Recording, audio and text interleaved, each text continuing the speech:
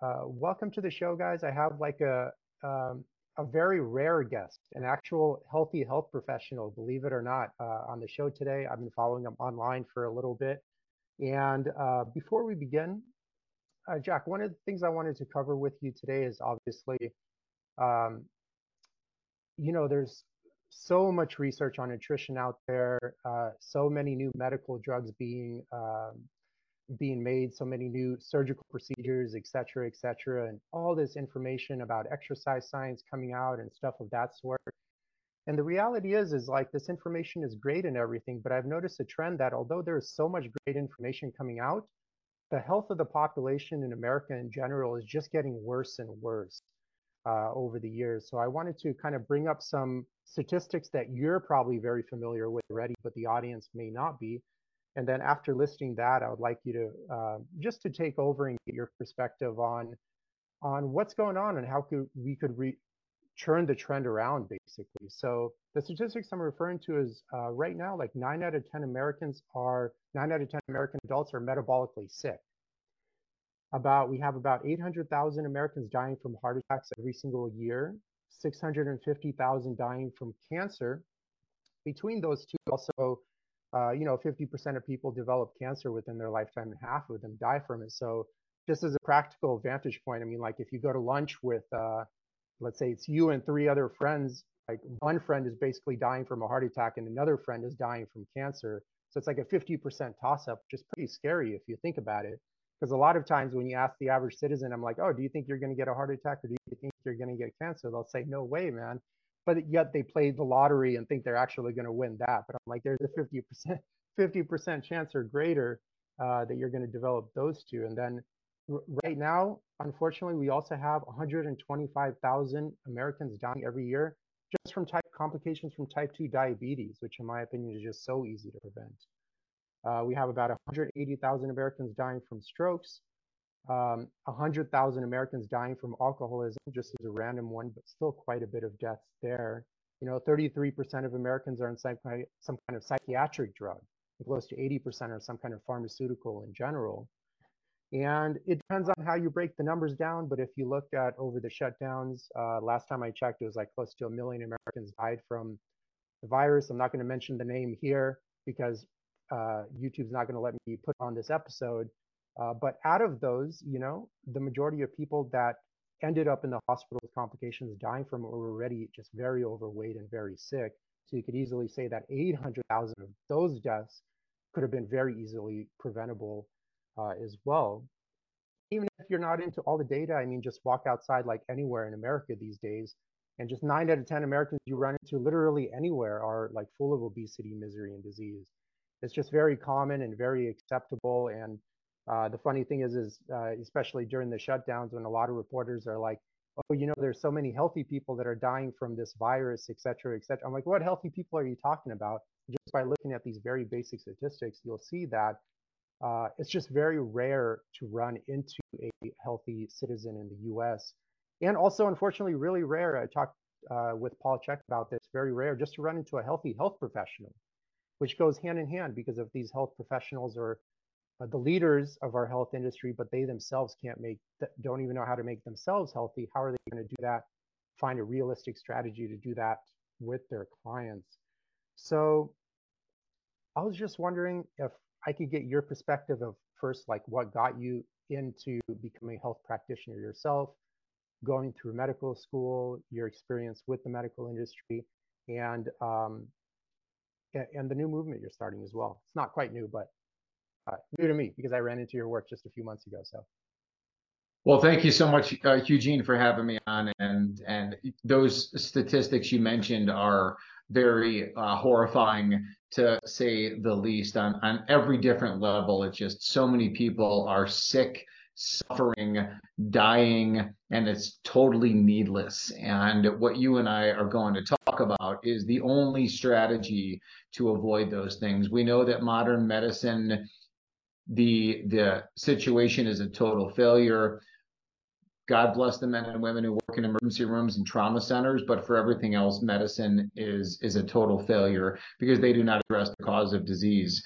And I will say this, you mentioned, the numbers over the last few years from said virus. But I will say no one died who was healthy. There is absolutely 0.00% mortality in healthy people.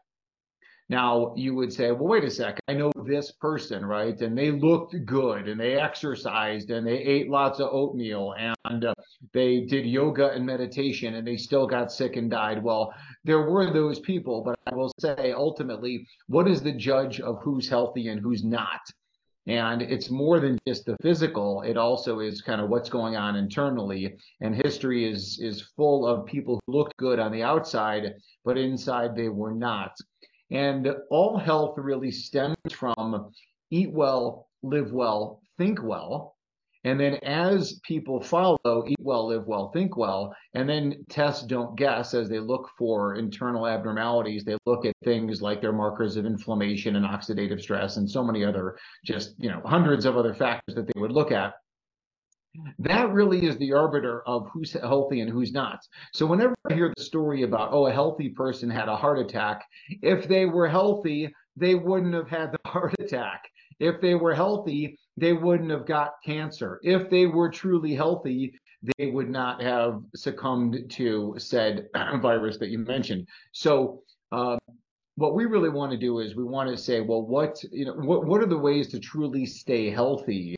And that's what my focus is at my company. And it is looking at everything through the lens of eat well, live well, think well. I can jump into my story in a second, but I want to say that the strategy to health and wellness is only through that lens. It's not through the pharmaceuticals. That method doesn't work. Life expectancy in the United States is around 80 years of age, a little bit longer for women, a little bit less for men. And that's just not good enough. That's not how we are built and how we're designed. And, to tell a little bit about me and my backstory is that I'm a board certified cardiologist like my father before me. I went through 10 years of medical training to become a cardiologist. And then I joined the biggest cardiology group in the state of Arizona, of which I would become a senior partner in that group. So I'm a hospital-based cardiologist by training. And then along the way, a few years into that, I would meet the woman who would eventually become my wife, to cut to that end of the story. But when I was serendipitously introduced to her, we had a great conversation. And at the time, my father, who was my hero, who was a cardiologist, he was sick and dying from a rare Parkinson's-like illness. The Mayo Clinic has no idea why my father is sick and dying. And then I meet this 29-year-old chiropractor, and she tells me exactly why my father is sick and dying. And in short, it's because of violations of eat well, live well, think well. And that's why my father's sick and dying. And she said, if you want to prevent the same fate as your father, if you want to truly help people, which is why you went into medicine, you will also become a DC. And I said, wait a second, you want me to become a DC, doctor of chiropractic? I just finished 10 years of training in order to become a cardiologist. And she said, no, not DC, doctor of chiropractic, but DC, doctor of cause. You have to get to the cause of why people get sick. And when you find the cause and you reverse it, that's the cure. And I was too late to save my father, but I am here to save as many other people as I can. Is it tough for you to do you technically consider yourself as still in the medical field and still to practice like the way you're practicing now? Well, I'm definitely still a board certified cardiologist, but I practice totally different than other doctors in the sense of the doctors in the majority think pharmaceuticals first. They think surgical procedures first. I think about pharma and surgery last. So that would be one difference there. The other doctors, of course, yeah, they don't talk about eating well and living well and thinking well.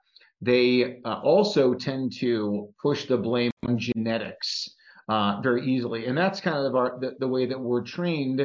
And that's the way you sell people on your program. Well, there's nothing you can do about it, sir or ma'am, because it's just genetics. Your heart disease, your blood pressure, your cholesterol, your cancer, it's genetic. When in reality, it's got nothing to do with genetics. Our genetics are perfect. Whoever built us, call that person God, plus minus evolution, whatever we believe in, we are built perfectly. And what happens is when you violate eat well, live well, think well, that interplays with our genetic makeup, our DNA, to um, uh, where essentially where disease would eventually be the end outcome. But we're not genetically programmed to get cancer, like you said. Cancer, a quarter of the population will die from cancer, quarter of the population dies from heart disease. Does that mean that half the population is genetically programmed to develop cancer or heart disease? Why would we have genetic programming that would code for that? After all this time, again, either evolutionary, God-built combination thereof, why would we have this genetic destiny to develop those? The answer is we don't. Our genetics are perfect until we screw it up with man-made poisonous lifestyle. Yeah, and I find like one of the downsides of the pharmaceutical route is um, it just allows the person to keep being kind of like the dummy they were that led them into that illness. The greatest uh, virus of all is just a belief system that doesn't facilitate health conscious choices. And it's also just passed on kind of quote unquote genetically, from father to son, et cetera, et cetera. And then it inflicts, the organism, it ends up killing the organism eventually. And I feel just by, um, you know, if you have high blood pressure, for example, okay, here, take this high blood pressure medication to suppress the blood pressure. A person that's somewhat naive would go like, okay, so my issue is done. But the biggest thing that's missed, and I just don't know why, because I think just a lot of medical doctors are pretty intelligent overall, where they don't see like the belief system that led to the high blood pressure. If that's not addressed, will eventually lead to a myriad of other symptoms throughout the person's lifetime. And then like, what's the only strategy that the patient and the doctor has? Just like, oh, put them on more drugs and then on more drugs to counter the side effects of those drugs. And then kind of like I mentioned on a call with you before this call, it's kind of like a lot of times if you go into a doctor's office, if they did put up their before and after pictures with clients, before you'll see an overweight, overworked uh, person that's run down, and then their after picture would be an overweight, overworked person that's run down, but on medical drugs. And they don't look great, and obviously they're not feeling too great, et cetera, et cetera. I was just wondering, like, why does the medical community tend to be so stubborn in regards to if the best medicine of all is just changing the person that's causing the illness, why isn't the focus there? Hi everyone, thanks for tuning into the podcast. I'm curious, have you ever been confused by the labels in the grocery store? In Yevgeny's book, he demystifies the difference between caged, cage-free, free-range, and pasture-raised meats. He also covers how to avoid GMOs, source high-quality water, fish, supplements, and other related topics. It's a beautifully illustrated, non-technical read that comes with a comprehensive video series and other extended learning materials. Jump on Amazon and check out the book titled Anti-Factory Farm Shopping Guide by Yevgeny Trufkin. Now let's dive back into the podcast. Yeah, and really it just goes back to that addition, the original training of what the doctors have. And like you said, these are highly intelligent people, but they only know what they are taught. They only are intelligent in the sense of the textbook that they read or the lecture that they heard.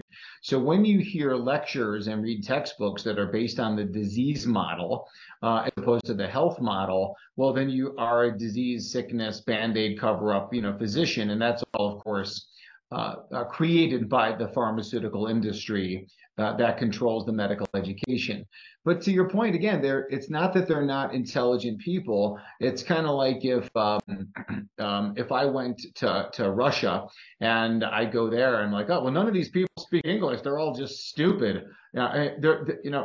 They only know what they know. They only know Russian, and I don't. So it's like if you would go to someone right now in Iran and you're trying to talk religion with them, and they only know what they know and only what they've been taught, just like a person in Israel only knows what they've been taught. So I think that's what we're really up against, and all we can do really moving forward is to try and teach the physicians, teach the healthcare practitioners, and teach the patients, take it directly to the populace and say, statin drugs are not the solution.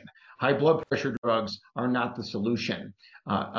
Getting colonoscopy and mammography and other, or injections, like that's not the solution. That's not the way to health and wellness. We're never going to be able to do better than how we were, originally created.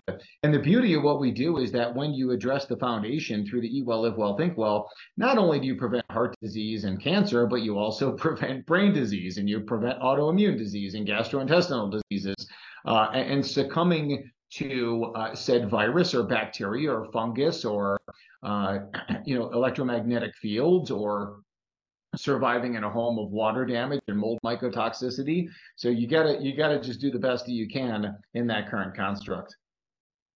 Do you get any pushback, like when you do try to, approach more lifestyle with clients? Especially, I don't know if you're working with a hospital now or not, but do you get any like, oh, when you're talking to them about nutrition and lifestyle, oh, you're training out of your scope of practice, you should just be offering them surgeries and drugs and stuff of that sort? Yeah, definitely that could be an easy, thing for hospital administrators or pharmaceutical companies or whatever to kind of attack, the practitioner trying to leave their lane. Like, okay, well, you're a conventionally trained cardiologist, that's your lane. Well, again, that's where a lot of my education came from. But I think that's what makes people like me very powerful, is that I know their side and I know all the failures on their side. And then now I understand the side of common sense and Mother Nature, whatever you want to look at, and say, hey, that's definitely a better way. But we've got our work, cut out for us. There's a lot of powers, that be, against us. And even from a patient, standpoint, and I know you as, a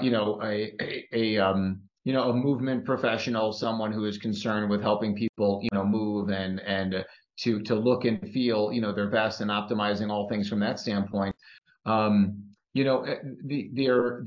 are a lot of people who would just default and say, I don't want to do that. Like, my doctor told me all I need is this pharmaceutical and I'm fine. Well, the doctor sold them lies, and that's just in the medical literature, because what the doctor sold them when they put them on Lipitor is that they lowered their heart attack risk from 3% to 2.8%. That's what they did according to the literature, 0.2%. So if people are listening and they want the 0.2% alleged benefit, well, then go for that. But if you don't want to be part of the 3% or 2.8%, if you want to be close to the 0% heart attack risk group, then you're going to join us in the way that we work. But we know their side is a total failure. We know our side is the correct way. And that's what we'll continue to teach. But again, you'll always find people, for a whole variety of reasons, why they are not able to eat well, live well, think well, why things get in their way. And I know in talking to you and me working with you, how we really went down, where you're asking questions that are really geared towards what would inhibit you from the success. What in your life is going on that would inhibit your ability to look and feel your best. And a lot of people have a lot of things going on in their lives. And not only on top of that, a lot of people are so sick for a whole variety of reasons, they can't even get their mind to a place in order to accomplish these other things. So there's a lot of different levels that we have to deal with, a lot of different layers of the onion to peel back on these people. But the beauty of what we do is that it is the answer. It is the answer. And all we can really do with people is to say, here is the answer. Take it. If you want it, here it is. And it'll be up to the individual to accept that or not. Yeah, and I feel, unfortunately, just the healthcare system in general has fallen into um, kind of the tempting model of symptom management, because it's less time intensive. It's kind of like easier to understand. It provides, quote unquote, I hate this phrase, but a quick fix. Although it doesn't literally fix anything. It just fixes things. It gives the illusion of fixing a problem short term, just for a myriad of other problems to arise long term. But I feel like the healthcare system in general has fallen into the, you've kind of fallen into a swamp, and instead of figuring out how to get out of that swamp into a more healthy environment, they're figuring out like kind of how to tinker and move things around just to keep existing in that swamp. And I take like my grandmother, for example. I grew up with her off grid in Ukraine for the first 10 years of my life. And honestly, she never really even learned to read her whole entire life. And I could honestly say she's far more healthy. She died at 87 without going to the doctors a single time, except to give birth to my mom. And that's it. And she died at 87, just very healthy her whole entire life. She's very functional until like the last few months of her life. Was able to care for the animals, take care of the ranch, et cetera, et cetera. And that's a perfect example of like when you live in an environment that facilitates just health naturally, how much easier it is to attain. But unfortunately, these days, because a lot of health professionals may also have never lived a healthy life themselves, they're in this like, yes, we're in this cesspool. Let's not worry about getting out of it. Let's just stay in it, but learn how maybe we can tinker this or tinker that, and just continue to live this normalized life of pathology, but fix this along the way, et cetera, et cetera. But my saying is like, dude, just get out of the swamp. And then the healing just happens naturally with very little insight. And it's not that elaborate once you really master just living like a human being again. And I feel we've stepped just as a culture so far away from that. And unless we, make American society just more sustainable in general and conducive to health, it's like it might make great money for the healthcare system because you're going to have so many people coming in sick and really just not resolving those symptoms, but just suppressing one symptom to have another symptom come up, et cetera, et cetera. But I was just wondering your perspective on. Well, yeah, certainly. I mean, like the pharmaceutical industry. It's 2023. It's a $1.5 trillion industry. Pfizer revenue is over $100 billion for the first time ever, and 30 billion of that was injection money. So there's just so much money. And I think whenever we see things around the world, always with the lens of viewing it with the lens of who stands to profit from what's going on. And every single thing in the world right now and in the history of the world, who seeks to profit, who will profit from that. And then I think also is that we should always maintain the freedom of choice over our own bodies and the freedom to question and freedom of speech. So as you mentioned, we got to be careful about what we say here so we don't get banned on YouTube. Like that is a violation of free speech. And I think that is, yes, it's their company. Yes, it's their platform. I get that. But ultimately, we always need the freedom to be able to question everything. Now, as it relates to your grandmother, I mean, again, we are genetically designed to live until we're well over 100 years of age, and many people have done that. And the longevity strategy is only by following eat well, live well, think well. And we could also talk individually about your grandmother and say many different things about where she would have potentially violated eat well, live well, think well, the foods that she ate, the lifestyle that she led. And it sounds like, again, where you're living a relatively purish, farm-like existence and a very active lifestyle, in Ukraine. And that would be a great survival strategy. But I would also look at and say, well, again, what kind of chemicals may she, been exposed to in and around where she was? What kind of, whether it's toxic metals, toxic pollutants, radiation exposure, all those things, how does that impact a person? Also, I would say that humans came from the equator. They came from the equator. They came from the Middle East. They came from equatorial northeastern Africa, the East Valley Rift. In what is now the areas of like Ethiopia and Djibouti and Eritrea and other countries. And that's where humans came from. So we came from the equator, which means that we came from consistent sunshine, we came from consistent sleep patterns, and that's where we designed to live. So when you move away from that latitude, which would be obviously close to zero latitude or the zero latitude, the further latitudes we get away to the north and to the south, that's where the sickness, really comes in. So a lot of what I teach inside of that living well is the getting appropriate sunshine. And if you are sick in Buffalo or my hometown of Chicago or Portland or Seattle or Canada or Russia or Scandinavia, you look no further than the sunshine exposure that you're getting and how far you are away from the equator. But this is not stuff that you learn in medical school. This is not the stuff that we talk about during my 3 years internal medicine and 3 years, cardiology fellowship. And I think what's happening too is that, the younger generation, you're much younger than I am, and the younger generation saw the sickness in their parents and their aunts and uncles and their grandparents, and they don't want that. They know that the pills did not help them. We look around, we work hard, we want to play hard, and they look at their 50, 60, 70, 80-year-old relatives who are not playing hard. They're barely able to get out of a chair or to walk, or dealing with, low libido issues, sexual dysfunction issues. Like they don't want that. They don't want that. And I think that, yes, they may gravitate towards some alternative approaches and maybe trying to hack the system from biohacking strategies. I'm a big fan of biohacking strategies, but everything has to be on the foundation of and accuse me of being guilty for repeating this over and over. But that methodology that we have of eat well, live well, think well, it's the only chance for vitality, clarity, and longevity. Yeah, and it's totally okay to repeat that because I do the same exact thing on every show. I'm like, yes, using movement as medicine, sleeping, getting outside, having even a semi hint of purpose in your life, et cetera, et cetera. They're all easy concepts to understand. And I feel this is where people go wrong too. They're like, oh yeah, I get it. I'm like, I know you get it. And I know it's easy to understand, but are you actually doing it?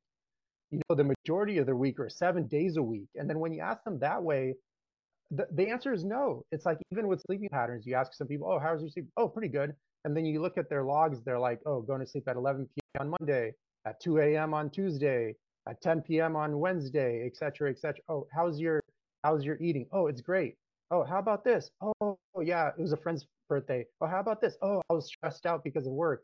And you add it up during the week. It's like no one is even mastering these fundamental principles, which is why the study I even quoted with the 9 out of 10 American adults metabolically sick right now. I mean, the standards, I'm throwing a little comedy in here, but the standards were like, basically, is your heart beating? Okay, you're metabolically healthy. And like 9 out of 10 Americans failed even that test.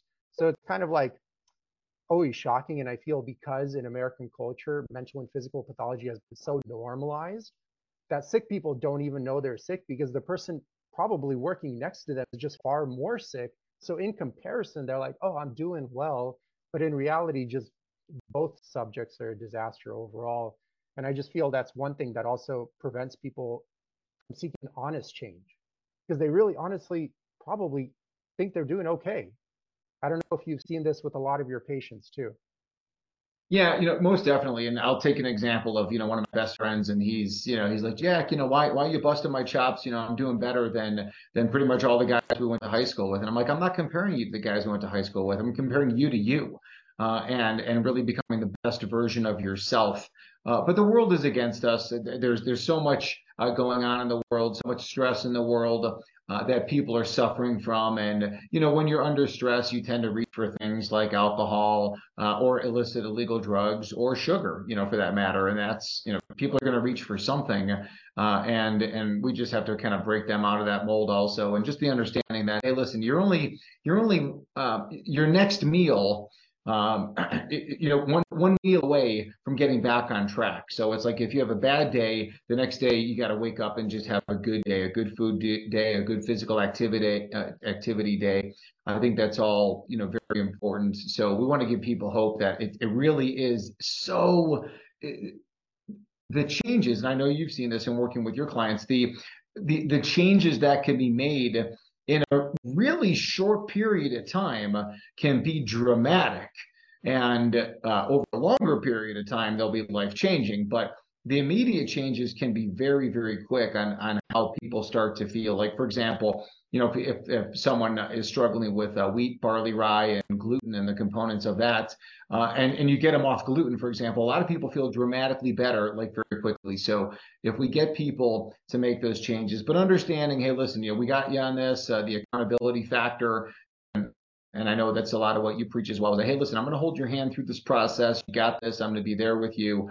And I think that's critical because, again, the world is against us in every single way. Every commercial, every fast food place, our jobs, our bosses, our people we associate with, everything is geared against us. and we'll try and break that pattern. And that's where the success, ultimately is going to be. Yeah, and I feel one thing that could that I've seen actually help a lot of people initially, even if, for instance, they can't work for themselves or stuff of that sort, is to at least if they could with their work, seek remote work options. This will help distance themselves from oftentimes a work environment that isn't sustainable, is very too stressful. Most work environments are filled with a myriad of micro stresses combined with macro stresses, which is the worst thing you can do for your central nervous system. And like you mentioned, it puts people in a myopic state and they're kind of just in survival mode day in and day out. And combine that with like 80+% of people not liking their work, that makes it even worse. Then you get even more agitated at your employees. They may not like their work too. Then they get agitated at you. Then you go have inflammatory, food, fast food or whatever for lunch. That causes more stress on the body. Then you come back to work. There's another deadline. Then you get back on the freeway.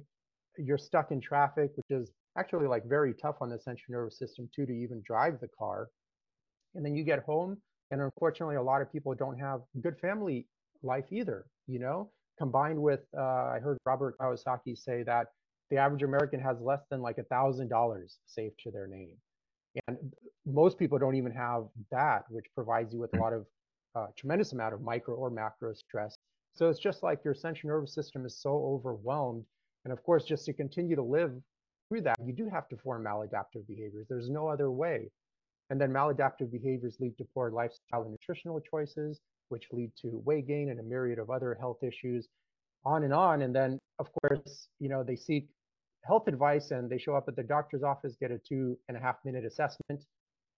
Here's high blood pressure medication for your blood pressure, and then you're on your way. Really, no follow-up either.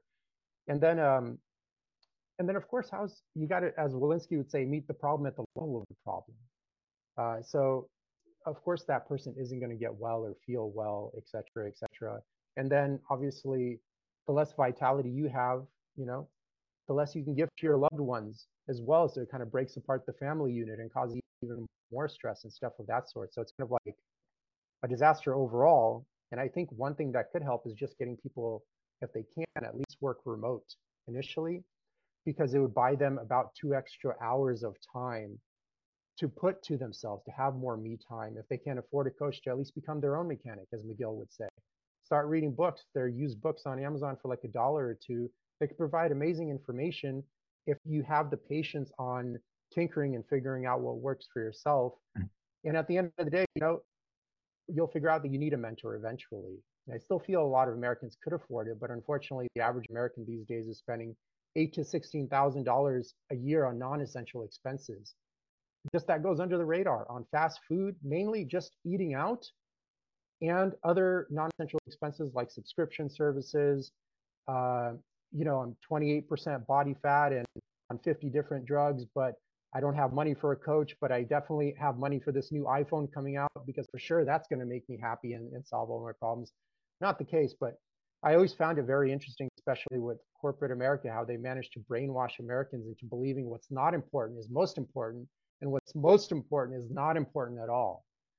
People would sacrifice their mental and physical health for pretty much anything in this country, and then wondering why they're not happy, they're full of obesity, misery, not looking their best, et cetera, et cetera. I was wondering if you kind of experienced that yourself, and I guess how you have the patience to deal with it, because it's almost like I mean, that's a fantastic, summary. And, again, I guess the patience to deal with it are just all the success stories, that we have. And that's very inspirational, and knowing that you're doing the right thing.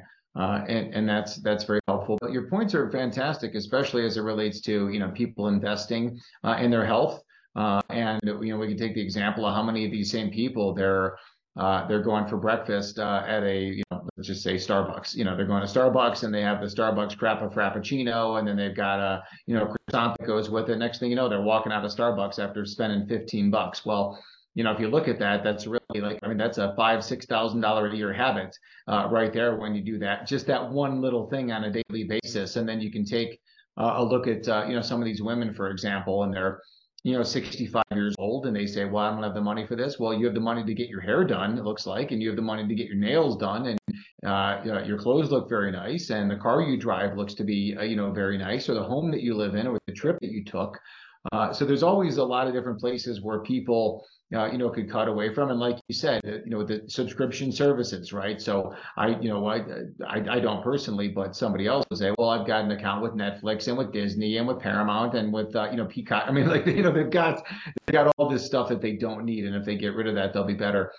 Most certainly. And these other components we talk about, they're free, right? Sleep is free, sunshine is free, physical activity, movement's free. You can say, okay, organic paleo food costs money, and that is true. And hopefully, the more we invest in that over time, the more the cost of those come down. And of course, when you're healthier, then you don't have to pay for the sickness. So if you invest in yourself in those ways, I think those are all beneficial.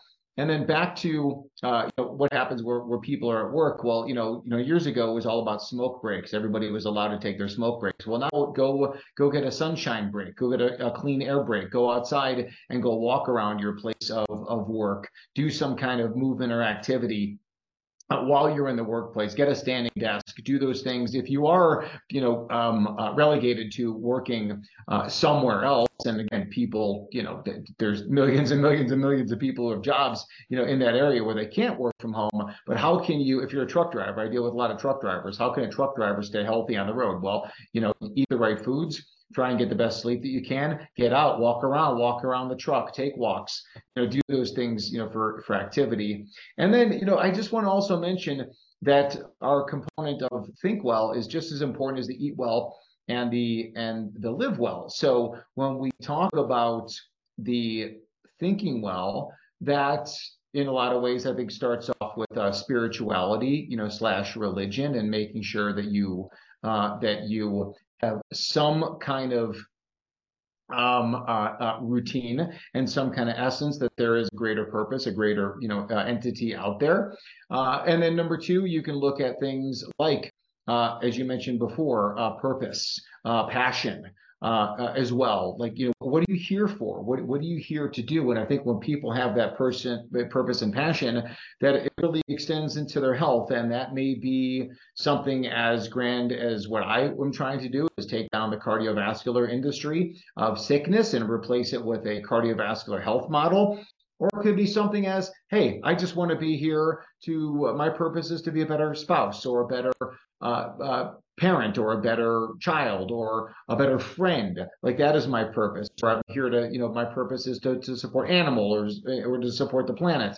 And then also the concept number three, I would say, is self-acceptance. That self-acceptance of, hey, I am who I am. I'm doing the best of who I am, and I am thankful for who I am. I have gratitude, for who I am. I think that's a component. The fourth component, and these are not necessarily in order, but this community aspect of, do you have family?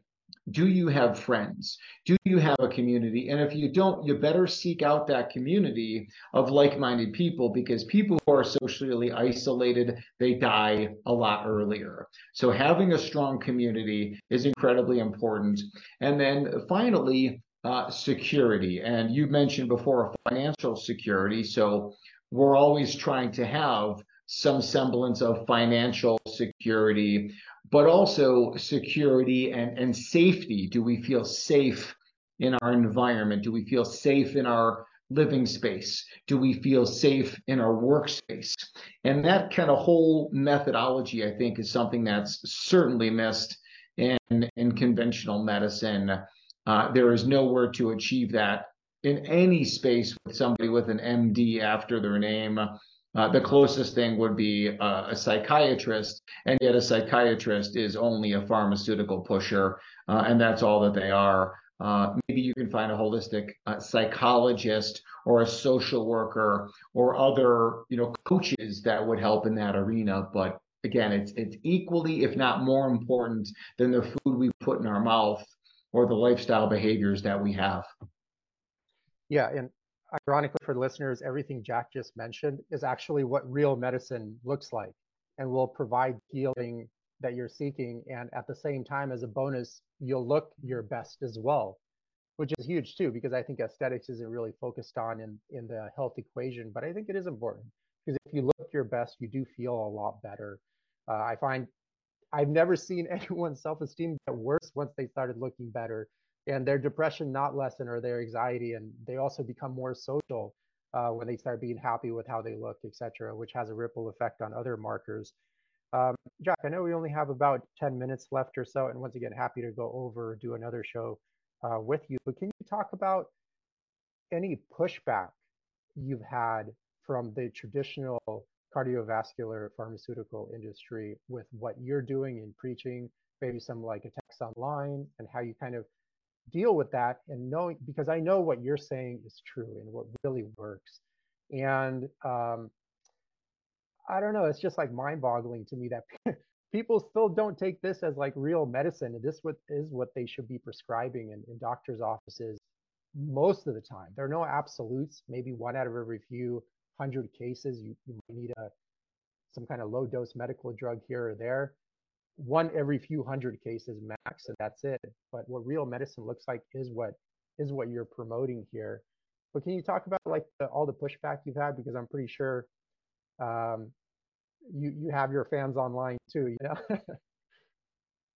Well, I think listen, when you're doing something that's different than the norm, a lot of people are going to throw stones at you. They're going to say things. They're going to make complaints. They'll complain to my medical board for stuff stuff like that. But I always have to take the higher ground of I know that I'm right. I know that the mission is right. I know their side. I know why they do what they do, and I know now why I do what I do.